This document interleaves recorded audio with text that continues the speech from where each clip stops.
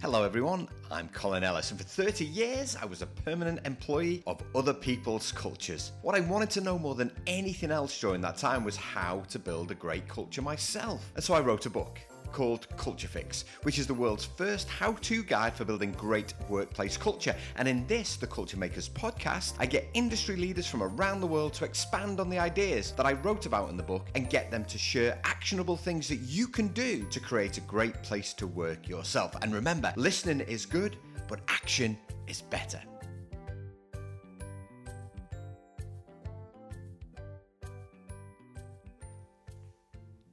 Hello everybody and welcome to another Culture Makers podcast.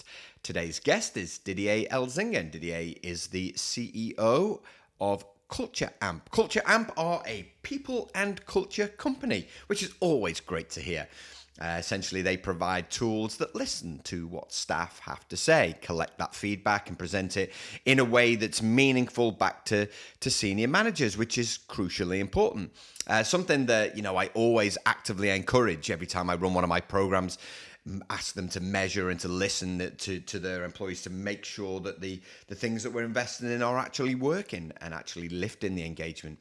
I think too often what organizations do, they're very good at collecting data, but they don't often do anything meaningful with it. And what that means is that people don't feel listened to. They feel like they've said the same things over and over again. And of course, the problem that this then gives us is that people are apathetic towards any kind of culture change, any kind of cultural evolution. So that's something that you really want to avoid. Didier was introduced to me by Don Price when I was researching my book Culture Fix. If you haven't listened to the Don Price podcast, it's a cracker. It really is. And I really enjoyed talking to Didier, who's got a fascinating backstory, which he shares a little bit with us. Some of the things that have been involved in is just so entertaining to listen to. But talked about the progression and how Culture Amp became a people and culture company. So yes, I hope you enjoyed today's podcast with Didier Elzinga, the CEO of Culture Amp.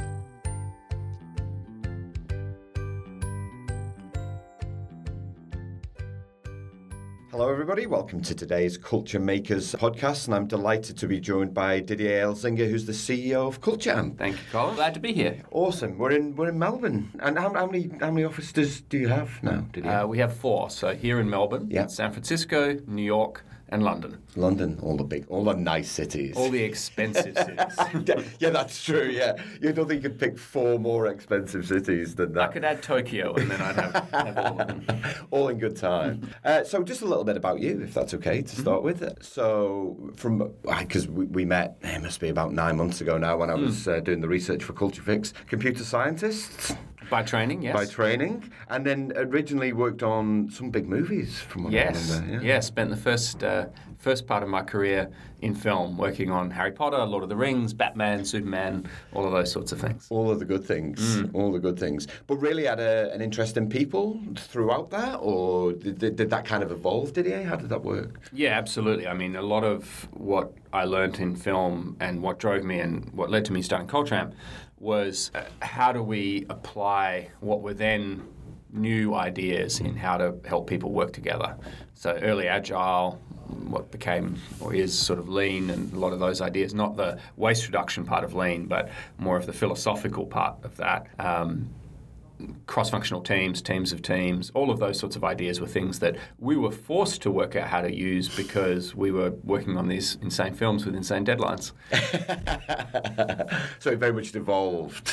It was partly I was drawn to them anyway because they just seemed to make sense. But there was a very real need too, which was that, we would have to spin up from something with nothing to having hundreds of people working on Harry Potter, for example, and trying to deliver a large amount of work in a short period of time. Yeah. And then from there on did you go from there to EY? The connection point there is that 3 years before I left Rising Sun to start Culture Amp, I went through the EY Entrepreneur of the Year program. That's right. Rising Sun Pictures, myself and the 3 founders of Rising Sun won our category for what we were doing at Rising Sun. So I went to the Nationals for the judging and met Mike and Scott from Atlassian. And so that was part of the thing that started making me think, hey, I think a software business model is a better business model. And then as a nice little round trip a few weeks ago, actually won the disruptor category nationally. So for the Culture Amp, one here in Victoria and then one nationally, and lost out for the overall to Lex Greensill, who's built an amazing business. Great. So he won the whole thing. So that was a nice little round trip. And so Culture Amp was launched what year? It's a somewhat vague number because I created a PTY Ltd in 2009 when I was stepping out of Rising Sun, but Culture Amp as we know it today and in its current incarnation and form really started in 2011. And the reasons behind wanting to create what is essentially an organisation that collects information on culture. What was the driving force behind that? Yeah, so the collecting information became a necessary means. The motivation for it was, I used to joke as a CEO, you're a glorified psychiatrist. And so it was this intense interest in it to begin with, and a belief that's, only got stronger with time, that people and culture is the biggest lever that you have. Like if you're trying to build a successful company, I'm talking to the converted, preaching to the converted here, but this matters and it's important. And I remember as I was stepping out of RSP to start Culture Amp, one of the reasons that made me think, hey, I want to build software in this space is I looked around and I wasn't that impressed with what I saw. Not because the companies weren't building good software, but I think that, well, actually, I did think they were building bad software. But it was also the demands of the time. What was happening was that everybody was kind of going, okay, let's take all of our horrible paper processes and move them to the cloud. And so all of the work was going into just taking something and making it work in the cloud, not is this process actually an effective process or could we do this in a different way? That's what motivated me. I'm going to come back to some of that stuff in a minute, but I'm just keen to just talk about the Culture Amp story. So over 2,000 customers worldwide, I think I read on the website. 2,600 and counting. Fabulous. And so as a business, it's kind of one of those interesting stories where you're a people and culture business. You're helping your customers get better at people and culture, but obviously you've got to have a focus on your own people and culture too, right? Absolutely. Yeah. I mean, for brand salience, if nothing else, but also that actually is what drives me. I mean, I want to build something at scale. Part of the reason I stopped working for Hollywood is I didn't feel that I could make enough dents in the universe running a service business for Hollywood. I thought that if I was building a global software company that was helping companies in some way, I would be able to make more of a change in the world.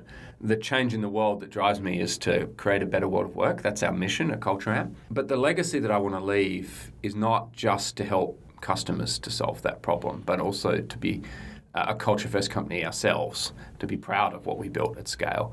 And I think there's sometimes an undercurrent that you just need to win. You just need to win at all costs. Yeah. And I firmly reject that and believe that you want to focus on winning, but you want to win a certain way.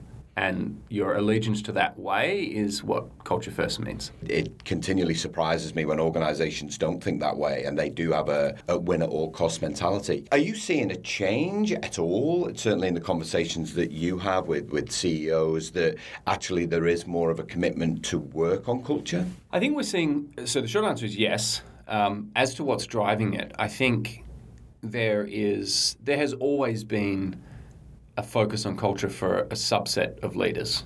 I think there's a bit of a misunderstanding that people think that CEOs and senior leaders don't care about culture. I used to talk to rooms of CEOs 15 years ago, and I would ask them out of 10 to rate how important their people and culture was. And the average answer was 11. So there was a lot of Spinal Tap fans.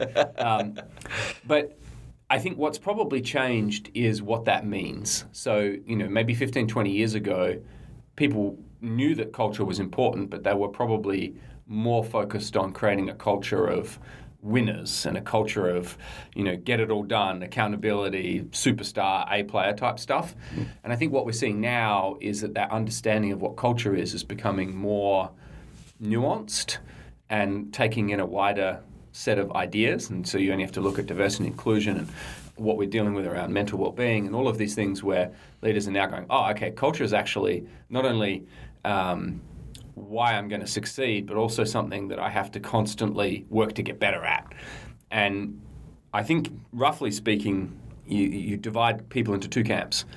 One camp are people that believe it, want to make it happen, and that's the thing that drives them. The other camp don't want to get fired and don't want to suddenly get outed. And so I think that's also been a big change. And you would hope to think that so much of what we're seeing is because people, all these people are pushing on culture, and it's true, but probably the big shift has been that people have realised that actually culture will kill you if you get it wrong. That's right. And we're seeing, Royal Commission after Royal Commission, we're seeing all this stuff where people are like, culture actually matters, not just on the upside, but on the downside too. Yeah, kind of ironic, I know, but in publicising the new book and doing some PR around it, there's literally been a story on culture every day. And I brazenly said to people who represent me, it's like, if you have a story on culture, just let me know, I'll do some commentary. It's literally every day, and normally it's bad, right? That's the stuff that we see that's bad, and I think there's the opportunity is for organisations to start doing good and putting those stories out in the world as well. Yeah, and I think the challenge maybe is that organisations that are doing, inverted commas, good are the ones that realise that there's no finish line, and part of doing good recognises that there is no perfect culture. Yeah. And so you can run around telling people that you're amazing, but you're probably not, and it's more to do with all the things that you're willing to struggle with and willing to talk about and willing to engage in. That isn't always the thing you want to talk about on the front page. Yeah, no, not necessarily. So a big part of how we measure cultures within our organisation, within organisations, is obviously we do a bit of a pulse check, and the engagement survey. And the organisations that I used to work at back in the day, we were very good at collecting information but not doing very much with it. And I know that's something that you're passionate about through Culture Amp, and obviously personally as well, is how do we take this information and turn it into something meaningful? And I think there's several pieces to it. So there's still a lot of work to be done to help people collect that data. And whether it's through surveys, whether it's through passive means, I think people have been saying surveys are dead for a long time. I think they'll probably live longer than a lot of people think, because there's an actual honesty in asking someone a question. Yes, we can go mine your email and try and work that out. A lot of the privacy things are going to make that harder and harder. And so there's an honesty in just directly asking people. So one part of the thing we focus on is just how do we make that easier? How do we make it easier and easier for organisations to collect the data that they need to make better decisions? But as you just said, the real challenge is what do we do with it? And so we sort of divide that into two problems. One is how do we help you make sense of the data? To sort of paraphrase Dieter Rams, we don't need more data, we need better data. And so how do we help people set things up right, ask the right questions, analyze those results, and sort of train your attention to the things that matter and the things you can do something about. And then the hardest thing of all, once we know that, once we say, okay, this is probably where you're going to get the biggest return on investment if you spend your time, not just what do you do, but how do you do it, and how do we support you in that process? Because I think what we're realizing, not just at the organizational level, but even individual level, knowledge itself is not enough.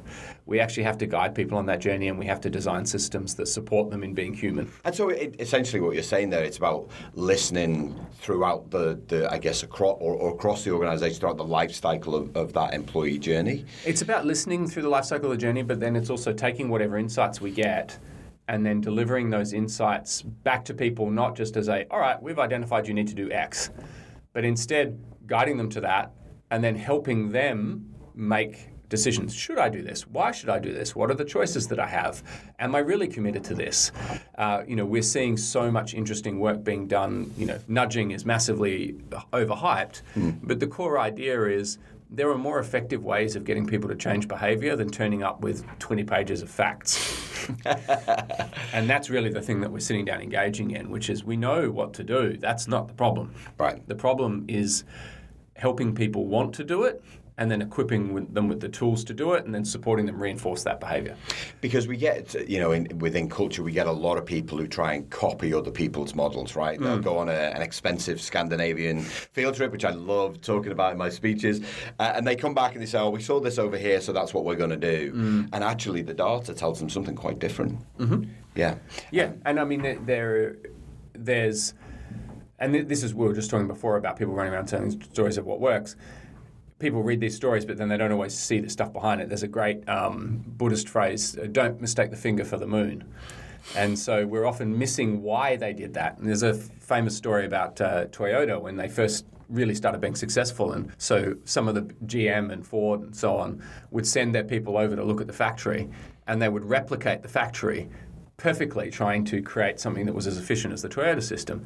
But they weren't seeing why they created the factory that way and the thinking that went behind it. So you can replicate that as much as you like. It's not going to give you the results if you don't bring the philosophy and the ideas behind it. Because Toyota was much more about how do we create an environment where great work flourishes. Yeah, and if you see interviews with Taichi Ono, was the chairman, and he says the two most important things in the TPS, the Toyota Production System, are not waste reduction, not flow, not all these other things that we talk about. They are continuous improvement, Kaizen, and respect for people. And it's the last one that everybody forgets. That's right. And so a lot of the US took all those lean ideas and turned them into Six Sigma. And respect for people was not built into that. Now, a lot when we talk about respect, I talk a lot about emotional intelligence as well and creating connection. One of the things that I notice here at Culture Amp in the Melbourne office, and even here when we're sat in we're sat in a little meeting room here. There's a big screen on the wall, and as we're talking, there's pictures of employees from around the world just cycling through. That's just one way that you create connection, and so I guess I'm interested in how you maintain connection, how you maintain relationships between all of these people in global locations, because often people will say, "Oh, well, how do we define a culture and then maintain it around the world?" So I'm interested in how Culture Amp do it. Yeah, and it's hard. Like, it takes a lot of effort and a lot of work. So the thing that you're talking about is a little app that one of our team actually built as a hacker program called FaceWall, and so it pulls information from people's Slack profiles and then just rotates through them so that you can see all these people. And we have specific questions that we get people to fill in, like, talk to me about, I want to learn, thank me by. And so we're trying to, there I'm up on the screen. There we go. Yeah. And then we also added in the gender pronouns too, which was a way of leaning into something that was very important to a portion of not only the people at Culture Amp, but also the wider community. And so a way of being an ally to that. And so that's one thing. One of the other very little things we did, which I was actually skeptical about, but has been fantastic, is we use an app or a piece of software called Donut AI. So it's a Slack bot. And it's essentially a channel called Camper Coffee. And when you enter the channel, every 2 weeks it randomly pairs you with someone. And then the company will pay for you to have coffee or whatever. And the idea is that you just meet someone and chat about anything you feel like chatting about. It's a way of creating connections. And a lot of these will happen cross-office. So you'll get paired with someone in the New York office, so you find a time that works, and you might be having coffee because it's 6 a.m. and they might be having wine because it's 8 p.m. And you just have half an hour talking, and the only ask is that you share a photo of the two of you, or like a screenshot, and a little summary of what you talked about to the channel. And so it serves these two purposes, that you're connecting people throughout the organization, but also I learned so much just reading other people's things. Yeah. It's fantastic to see this. Oh, I didn't realize those two people were both into motorbikes. That's interesting. So it's sort of serendipity, if you will. Sure. And then the last thing is actually intentionality. So I often get asked when people join, what's a piece of advice to make me successful at Culture Amp? And my usual answer to that question is, the thing you need to remember is that even if you're in Melbourne, where we have the most people, more than half the company is not where you are. And so in the long run, your ability to be successful at Culture Amp will depend on your ability to create relationships with people that are in another place. And that will take effort and friction, but it's worth the time. And one of the things you do, and Culture Amp are one of those organisations that gives so much back to, I guess, the culture community. There are books, there are ebooks, there are blogs that I've read that Culture Amp put out, and they're just fabulous for people like me that run programs to say, okay, well, here's a new bit of thinking. You have a lot of data. You run a Culture First conference, is that what it's called? Is that an opportunity for you to bring employees together? Do you use, is it two-pronged? Do you try and bring everyone together at some stage? It's funny you say that. So that's our big event series, and a lot of people at Culture Amp are involved in the various different ones. It's unfortunately not economic for us to bring everybody to Culture First Global, and so it's always actually a challenge of who's going to be at Culture First Global and who's going to be keeping the lights on. We actually did earlier in the year bring everyone to Australia for a week, which was a big event and was a really important part of us setting the scene and getting everyone together. We also learned a lot from that, so it was incredible. It was inspiring. It was also quite overwhelming and revealed a whole bunch of things that we have to think further about in terms of how we would run that type of event. Because we have a very wide range of people at Culture Amp, and there's some people that love that environment, and there's some people for which that's their worst nightmare. Yeah. And so it's one of those things that the bigger you get, and I think about this from a diversity and inclusion point of view too, the further you go, the more you realise how much there is to do. That's actually never stops changing, never stops evolving, never stops moving. No, there is no finish line. That's right. And so one of the things that you talk about at Culture Amp is a sense of belonging. And so is it something that you and your teams continually think about is, well, what's something new that we can make sure that we continue to evolve the sense of belonging? Yeah, I think it's actually even not deeper, but it's more complex than that for us. So we do actually talk about it, and we look at that, and we track it with our own tool, and we discuss it all the time. And then the truth of it is there are always going to be people in the organisation for whom they don't really feel like they belong. And it could be that the organisation is not set up to meet their needs. It should be, but it's not.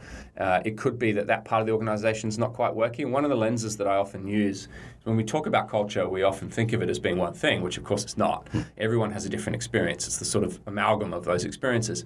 And so I like to think of it on two lenses, or two axes. When it is good, how good is it? And then, however good it is, how accessible is that experience to the bulk of the people in the company? And so at any time, you kind of want to focus on one or the other. Some organizations, even when it's good, it's really not that good. And so you actually need to get a peak culture that is the way you want it to be. At Culture Amp, I think we have an incredible peak culture. Like when it's working, it is phenomenal and it's an incredible place. But it's not accessible to everyone in the organization. And so then we have to focus on that and go, well, why is that? Is that because we're structurally not set up right? Is that because we have some sort of bias built into the system? Is it just a problem that we haven't figured out how to tackle or solve? And as you get bigger, you have to accommodate a wider range of needs and ideas. And so that's something we look at a lot. And one of the things that I learned off the back of our Culture Camp, as when we were discussing this and discussing why it was just an amazing experience for some people and an awful experience for some others, that if we truly want to allow people to belong, we also have to allow them to not belong.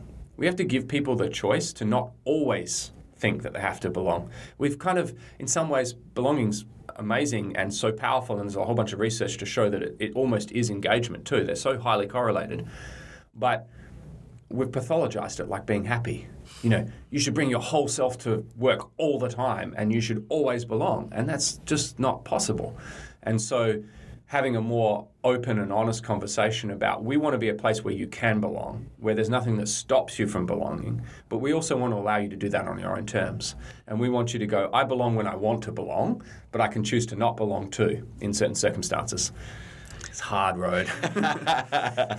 It's a hard road, but you're on it, and you're doing lots of good stuff, not only here in the office, which I see, but also putting stuff out in the world. Didier, thanks so much for joining me on the Culture Makers podcast. My pleasure. Thank you for having me.